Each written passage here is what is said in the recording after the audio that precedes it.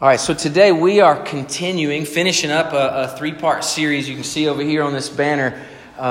We've been talking about resting in hope, walking in faith. Today we'll pick up with pursuing in love. And let me just briefly recap what we've talked about. What we've determined is that we rest in the hope of Jesus Christ. So there's no hope in this world like Jesus. The Bible says that He is a hope that's an anchor for our souls. And what that means is that He is the one who can keep you from drifting and keep you from shifting in some of life's worst times. And so we rest in Him. Jesus told us, He said, "Come to me, all you who labor, weary and heavy laden, and I will give you rest." Now, unless you think that means He's saying you can come and be lazy, His very next words are, "Take my yoke upon you." And that yoke is a work terminology, work tool. So Jesus says rest is not in inactivity. It's not in not working. It's not about what you do. Rest is about who you're with.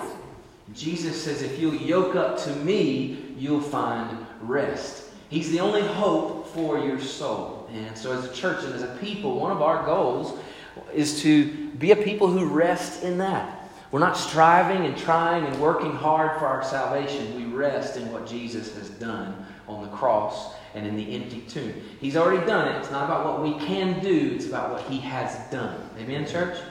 That's resting in hope.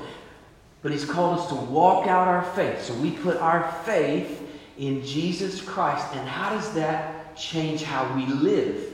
So we live differently as a result of looking to Him for our hope. We live differently. We live as a unique kind of people.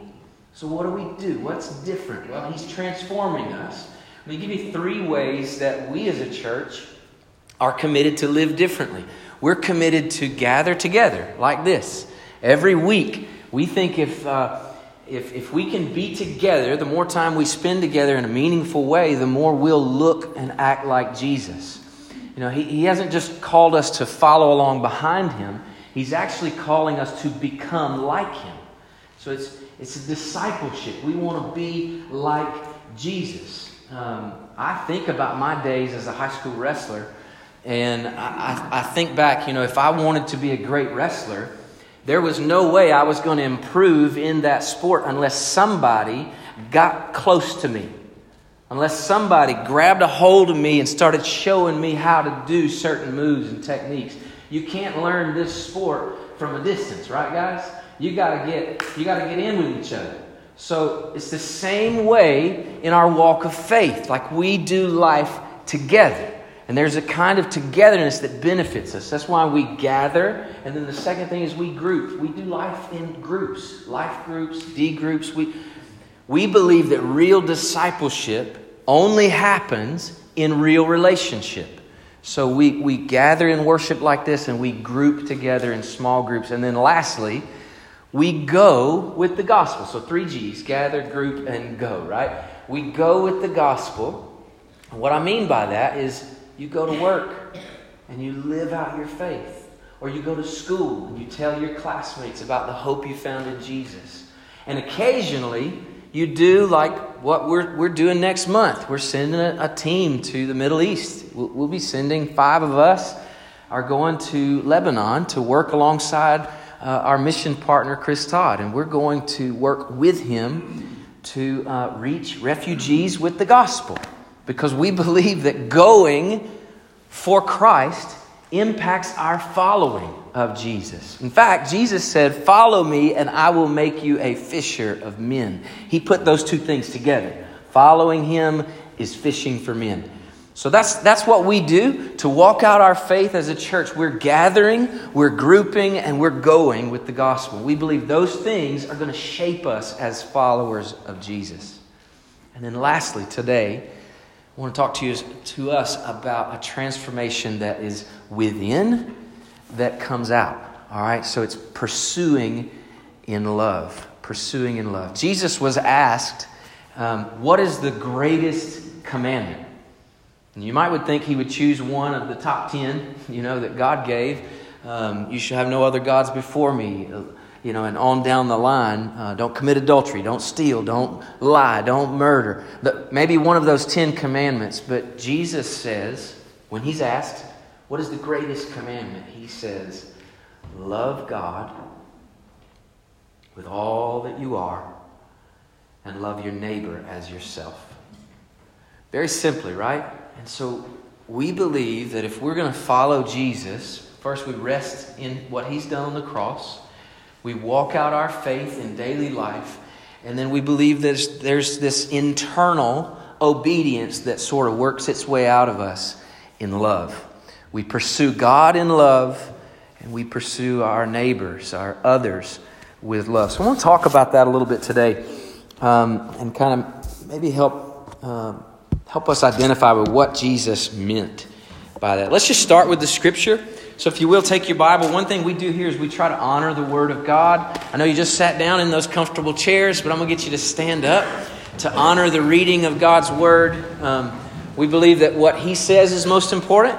So after He speaks, you can be seated and listen to me for a few minutes, okay? Mark chapter 12 is where we're reading. I just want us to read where Jesus gives us this commandment to love. Mark chapter 12 and verse 28 says, "And one of the scribes came up and heard them disputing with one another, and seeing that he answered them well, asked him."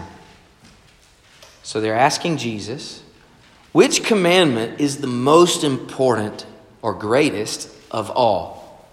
And Jesus answered, the most important is, and he's quoting here from Deuteronomy 6, "Hear, O Israel, the Lord our God, the Lord is one." And then verse 30, here come the commands.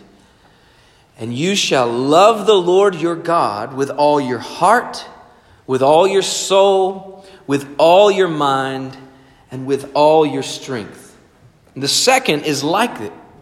You shall love your neighbor as yourself.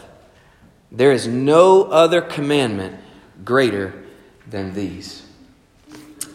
Heavenly Father, we pray today as we try to understand what you want to teach us, Lord, that you help us to live it out.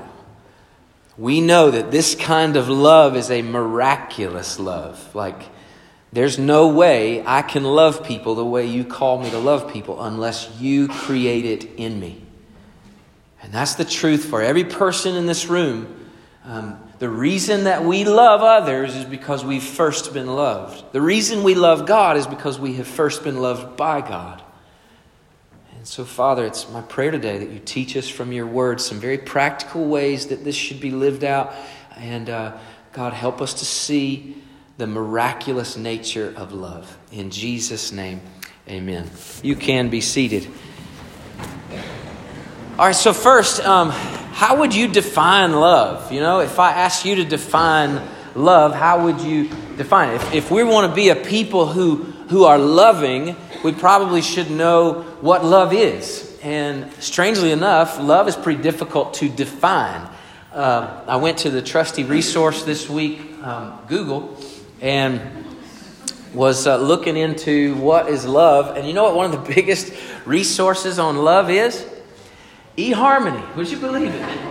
Right? eHarmony apparently has a lot to tell us about love. And so eHarmony talks about love in terms of a feeling, even infatuation or chemistry. There was a lot of time I was reading this whole article about how love is chemistry. And I thought, where's the chemistry? And then compatibility. And the older I get, love is more a commitment. Like, these are all things from eHarmony, right? Which is a really great, trustworthy source. Then some statistics eHarmony gives. Again, note the source, eHarmony. Americans, 88% of Americans still say that love is their primary reason for marriage. So it's not about trying to have babies, or because he's got lots of money, or because I got to get out of mom and dad's house, or any of those things. Instead, 88% of Americans still say, I want to marry somebody because I love them. All right, so love matters. All right, 72% of people, I guess eHarmony has polled, actually still believe in love at first sight. Love at first sight. I read that and I thought, well, they didn't poll my wife. If you ask my wife when we first met, she can't remember. So it wasn't love at first sight for us. I don't know if it was love at first sight for you. Coach Hartzog was telling me just before the service, he was like, man, I'm so glad to be here. I actually proposed to my wife in the parking lot out here. And I was like, that's awesome, man. He was telling me that their first date was at the Dollar Theater. So that's what this place used to be, was the Dollar movie theater. They came here on a date, and apparently it was romantic, and he'd saved lots of money and thought, well, hey, why not, right? So, Coach, good job, man. All right, so how would you define love? Here's the thing. The Bible gives us, for a definition, it gives us some great descriptions. And you can read in 1 Corinthians 13 in particular what love does, how love behaves. And what that does, it helps us to know this is love, this is not love. It kind of helps you to identify this is love.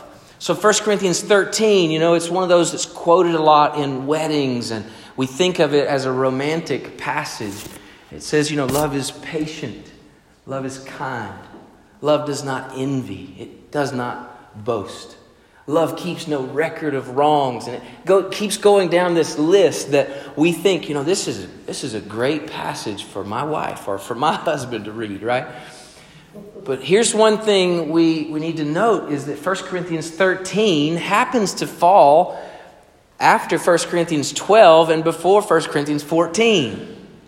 Right? And so both of those chapters, believe it or not, are not really about marriage. They're about church. They're about the people of God living in relationship with one another.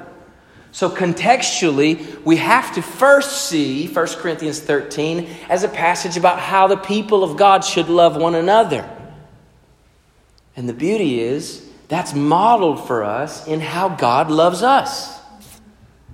God has demonstrated his love for us in it being patient and kind and not envious, not boastful, right? That's how God has modeled love for us. And he says, this is what love is. This is how you love one another. Now, certainly that applies to your marriage, but it first applies to one another. All right, so we're going to talk a lot about loving one another. But before we do, when Jesus is asked, what is the greatest commandment? He says the first and greatest commandment is to love God. So I want us to start there. We're talking about pursuing in love, so let's just make it clear. We're talking about a vertical pursuit. Pursuing God in love. Pursue God in love. Mark chapter 12, when Jesus is asked this question, he quotes the Old Testament with this statement from what's called the Shema. He says, "Hear, O Israel, the Lord our God, the Lord is one." And here's the point he's making. If there truly is one real God who has created everything, then that one real and true God is worthy of all your love. He's worthy of all your worship. So Jesus says, "Hear, O Israel, the Lord our God, the Lord is one." And then he says, "So love the Lord your God."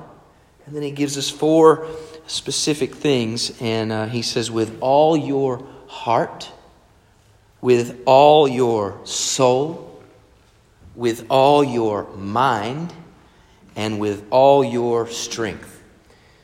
So we'll just briefly touch on these. All your heart. When the Bible talks about heart, it's not talking about the organ in the middle of your chest that pumps the blood. This is not an anatomy lesson. It's talking about the center of your being, the control panel. What is it that determines how you live and what you do? And it's sort of the middle centerpiece. It's your inner self. And Proverbs 4:23 says to guard your heart. all your soul. We're talking about the whole person. So we started way into the middle, right in on the control center. And then Jesus says, love God with all of you. Everything about you should be described as loving God. This vertical kind of worshipful love toward God. All your soul. And then thirdly, all your mind. So Jesus says, with all of your thoughts, are you loving God? And then lastly, all your strength. And I was looking at this word, and it doesn't just mean all your muscles or all your power, that your physical power you're able to wield. When it says the word strength, what it means is everything at your disposal. So all your wealth, all your possessions, everything you could possibly leverage to show love for God. That's what he means here when he says, love God with all your strength. Everything about you that says, I can wield this power. That power should be wielded to love vertically. That's what Jesus says. But I want us to cue in on one word. There's 4 ways he's listed, but he's given us one word with all of them. And here it is. It's this little 3-letter word. All. And this is the word that makes this command so incredibly hard, because aren't we such a divided people? Our affections are so divided. Jesus warns in Matthew 6, and I'm just going to read this to you. Matthew chapter 6 in verse 24, he warns specifically about money, because he says money, is one of those things, like we get confused and we think money is something we should treasure. And Jesus says in Matthew 6:24, no one can serve 2 masters. For either he will hate the one and love the other, or he'll be devoted to the one and despise the other. You cannot serve God and money. So specifically, he's talking about money here, but he's talking about being a divided person in terms of your loyalties, in terms of your love. And so Jesus would echo himself when he says, love God with all your heart, with all your soul, with all your mind, with all your strength. Like he says, I won't settle for less than all of it. I want all of it. Love is not duty. It's desire. You agree with that? This is mine and my wife's 10-year anniversary is this summer. And just last night she was busy planning away and trying to figure out what we're going to do for an anniversary. We've always said every year ending in 0 was going to do something special. And so here comes our first one with ending in 0. We've made it. Celebration. So we're going to celebrate. But suppose on our anniversary, I go out and I buy some chocolates and flowers, and I come home and I'm like trying to make a moment out of it or something, So I go up to the front door, I ring the doorbell, boom, boom, right? And Lauren comes to the door, and here I am, chocolates and flowers. And she says, what? And I said, well, it's our anniversary. She felt like I should. It's probably what people do on their 10-year anniversary. Here. How well is that going to go over, right? Not well at all. Why? Because true love is not out of compulsion, right? It's not out of obligation. It's not out of duty. It's not. I don't express love because I feel like I should, or because I feel like I ought to. All right, so that puts some tension on this, doesn't it? Because Jesus says, I'm commanding you to love God and to love others. So built into this command is some ought to, right? Some should. Like we ought to love God. So go back to this, rewind, and let's play it back. So our anniversary, I come to the doorbell, ring the door, bling, blong. She comes to the door. Hey, babe, I just woke up so happy to be with you again today. Like 10 years we've been doing this, and you make me the happiest man in the world. I got you some flowers and chocolate. I know it's not much, but I just wanted to spend some money on you because I treasure you. And I want to be with you today. I've planned a whole day for us just to be together because being with you just makes me so happy. 10 more years. Woo! I'm going to get to 20. All right, so here's the thing, right? That was much better, right? Why? Because here's the thing. My joy was in her. I'm delighting in her. Now, she wouldn't look at me and say to me, yeah, it makes you happy. You're all about you, Justin. It's always want to be about you. You bought those flowers because it makes you happy to buy me flowers. She wouldn't say that because you know what? She actually loves the fact that I celebrate my own joy in her. And here's the crazy thing. One of my favorite teachers says it this way. He says, God is most glorified in us when we are most satisfied in Him. So when we come to God with true delight in our heart, truly, genuinely loving Him, He loves it. We're making much of Him through desire. And when God is commanding our love, He's commanding desire. Now, I know that's wild. That's what makes this love a miracle. We'll talk more about that in a minute. A picture comes to my mind. We don't have time to read the story, but in Luke chapter 7, you could read this for yourself. Jesus is having a meal at Simon the Pharisee's house, and while they're having a meal, a woman comes in. The Bible describes her as a sinful woman, which usually means she was a woman of the night. She comes in and she has an ointment and she just begins pouring this ointment on Jesus' feet, and she's just crying, and she washes Jesus' feet with her tears and her hair.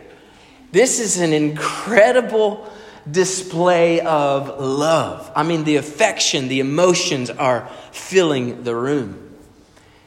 And Simon, the Pharisee, whose house Jesus is at, the Bible says he thinks to himself, well, Jesus can't be a prophet.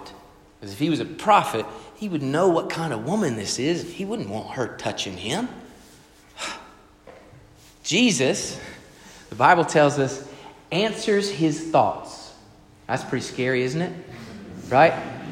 Jesus actually, it says, answered his thoughts. And Jesus says, Simon, I'll tell you a story. And Simon says, okay, let's hear it. And he says, hey man, there were two guys who owed money. One a lot of money, and the other a little bit of money. And the master forgave both of their debts.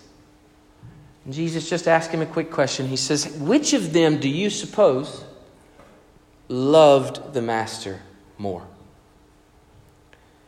And Simon thought, he didn't have to think very long. He said, well, I suppose it'd be the one who was forgiven the greater debt. And Jesus said, that's right. And then Jesus compared Simon to this woman. He said, I came into your house. You didn't give me any water for my feet. But she's been washing my feet with her tears. I came into your home. You didn't greet me with love and affection, but she's been weeping over me with love and affection, kissing me ever since I got here. And he just paints this picture, and he sums it up this way. He says, basically, he turns to the woman and he says, your sins, though they are many, are forgiven. Then he turns back to Simon and he says, and he who has been forgiven little, loves little. Now, the point of this teaching is that when we realize the depth of our need for the mercy and love of God, it's that realization, the depth of that realization is going to impact how much you love God back. If you think you don't really need God to forgive you all that much, then you're not going to love Him very much. But if you know who you are, like this woman knew who she was, See, Simon's problem was not that he was a lesser of a sinner. His problem was that he just didn't know himself. He was just as great a sinner as she was. He just didn't know it. He was not aware of his deep need for God. There's a great reality in 1 John chapter 4. We'll look at this again, but 1 John 4:19, the writer says this: "We love because He first loved us." Can we just say that from memory? We love because He first loved us. One more time. Ready? We love because He first loved us. There's nothing in you that wants to love God apart from the fact that He has loved you. But because He has so loved you, you can't help it.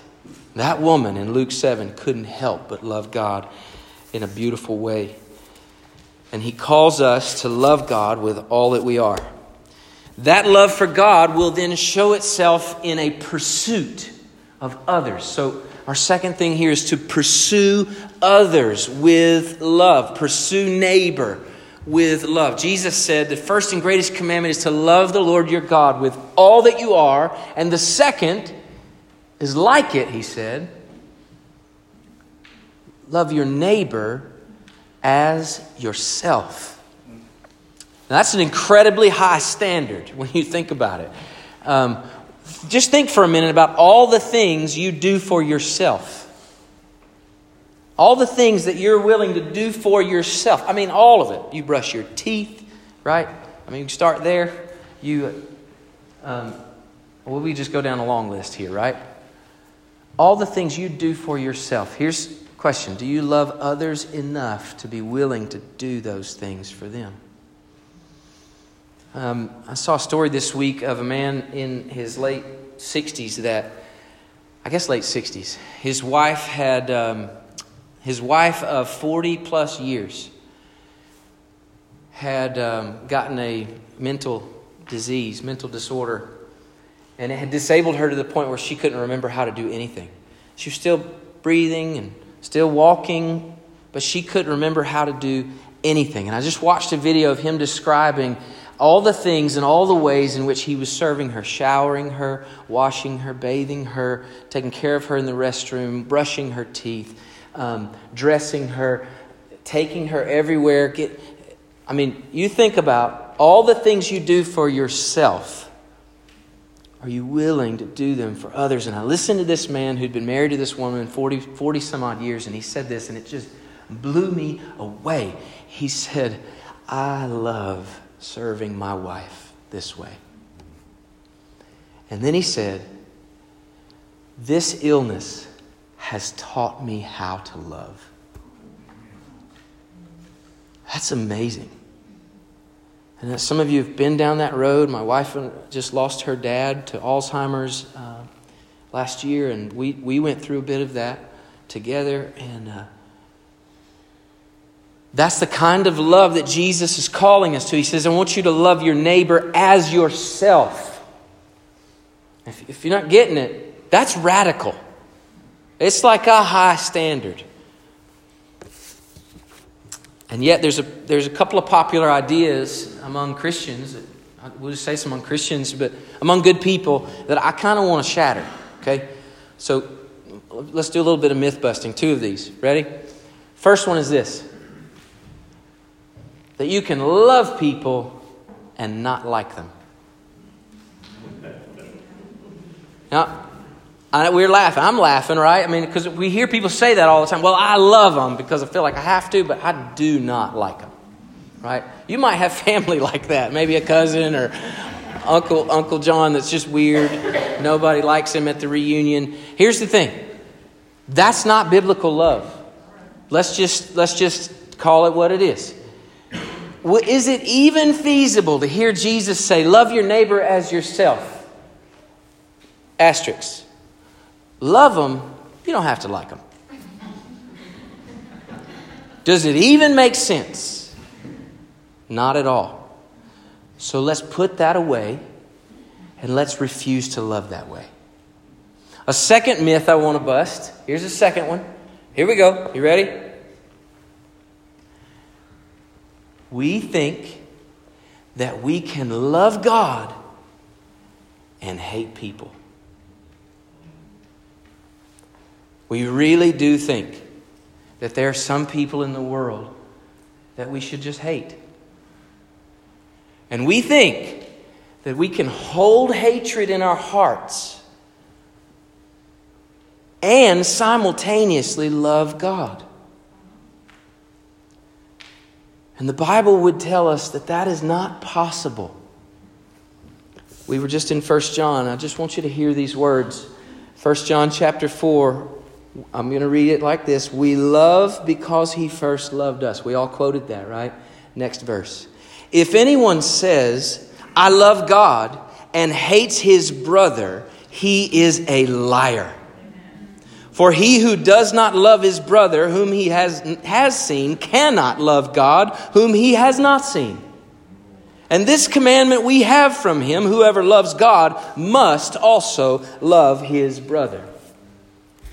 So we learn that this loving of God and loving of neighbor are intricately connected, and we cannot sever them. We cannot live in a false reality where we can somehow love vertically and hate horizontally. It is not possible. And the Bible says if we say we love God and yet look to another and hate them, we are liars.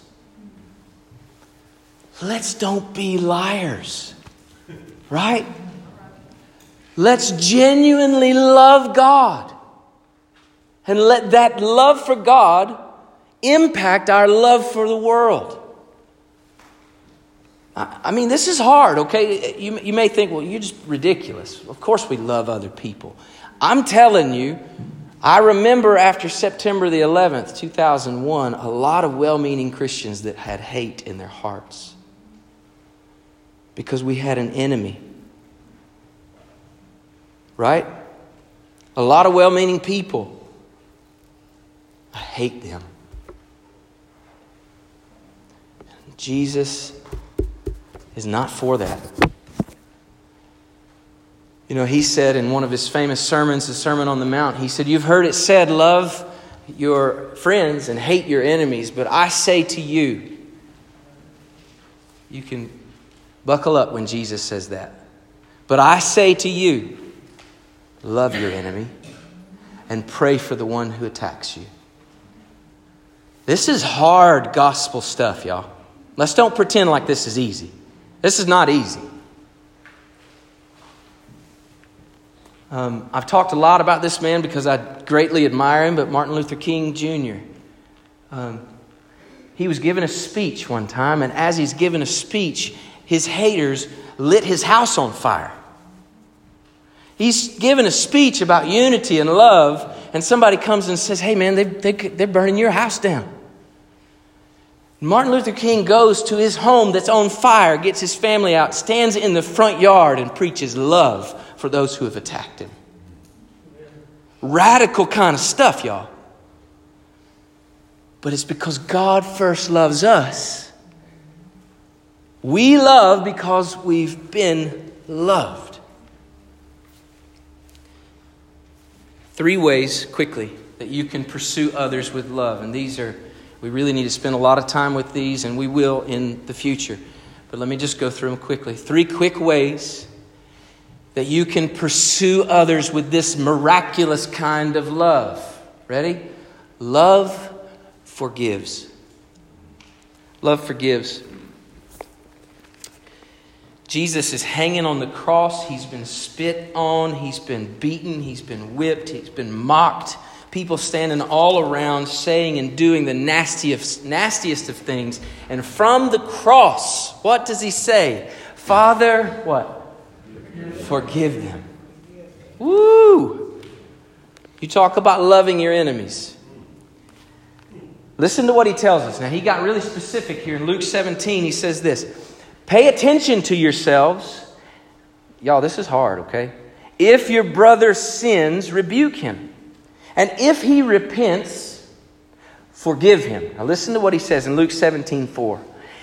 if he sins against you 7 times in the day and turns to you 7 times saying, I repent, Jesus says, you must forgive him.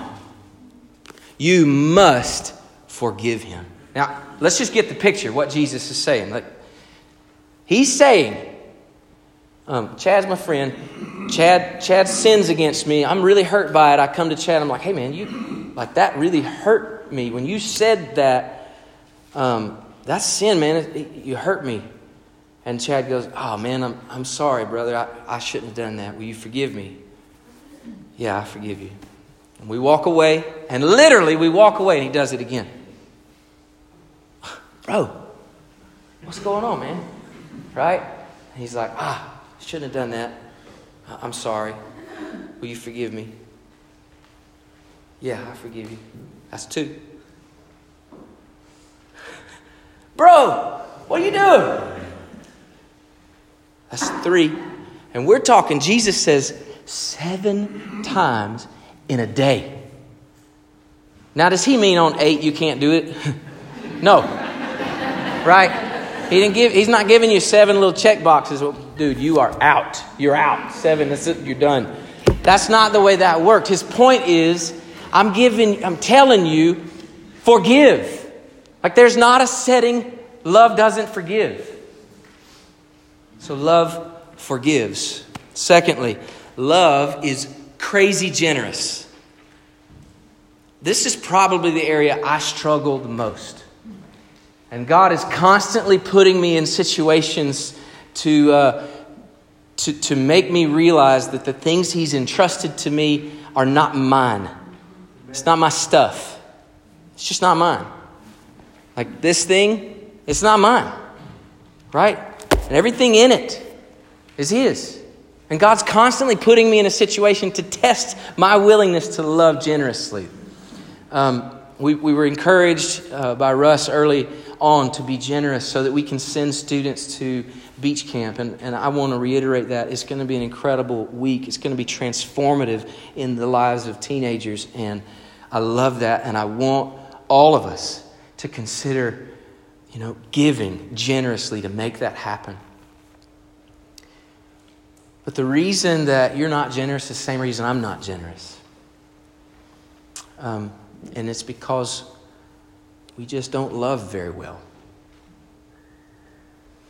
And I think it's in those moments you get to the bottom of it and you start to realize the reason I'm not giving is because ultimately I'm not good at receiving.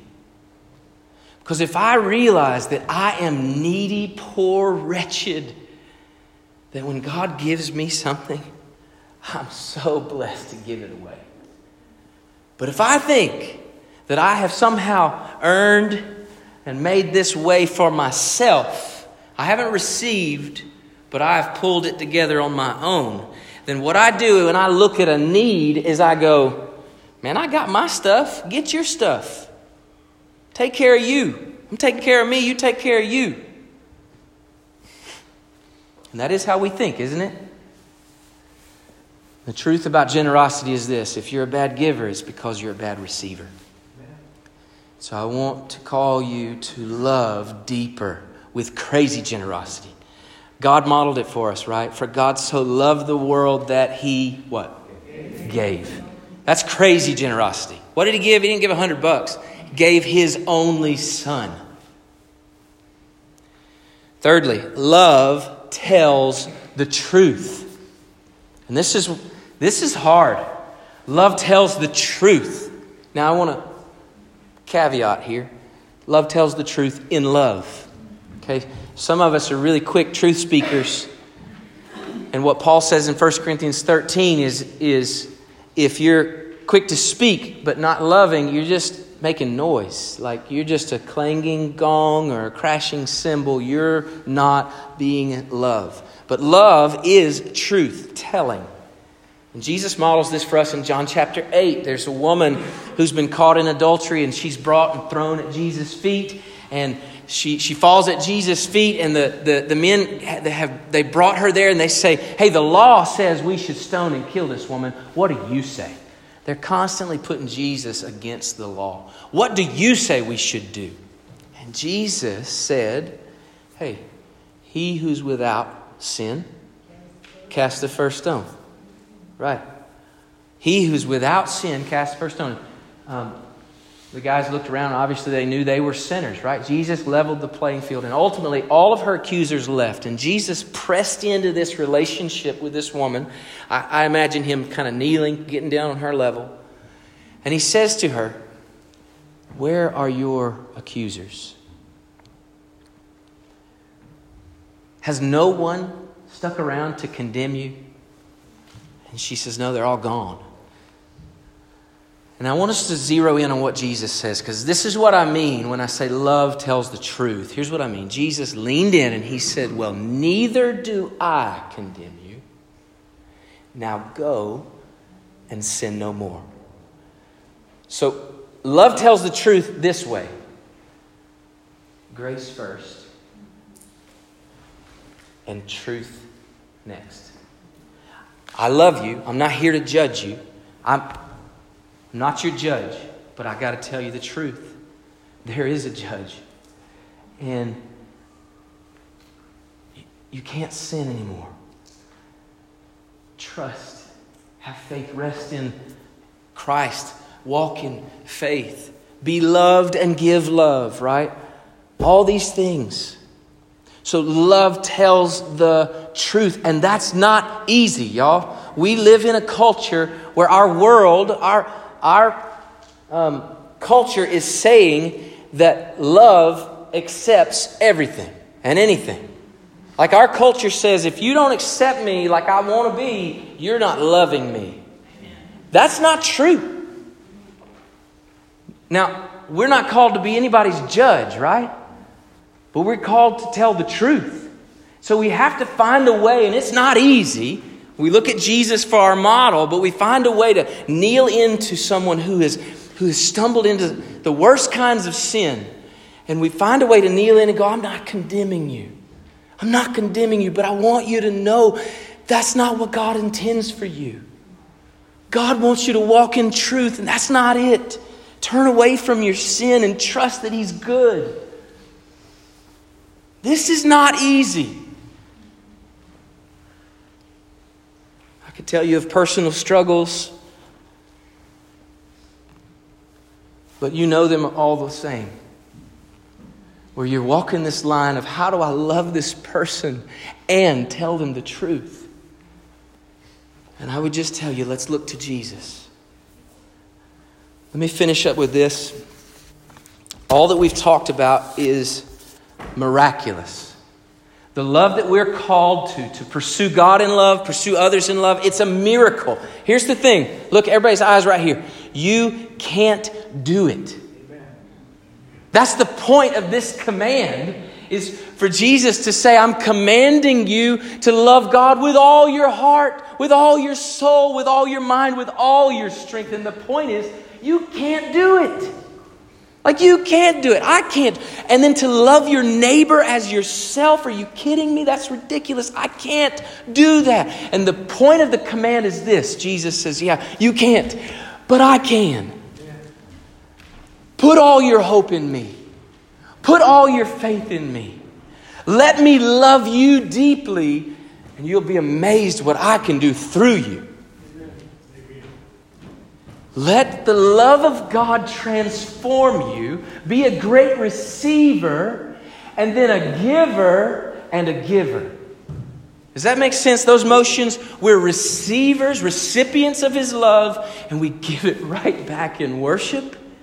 And then we receive His love and we give to our world, to our neighbors, to others all around us, to Muslim refugees in Lebanon.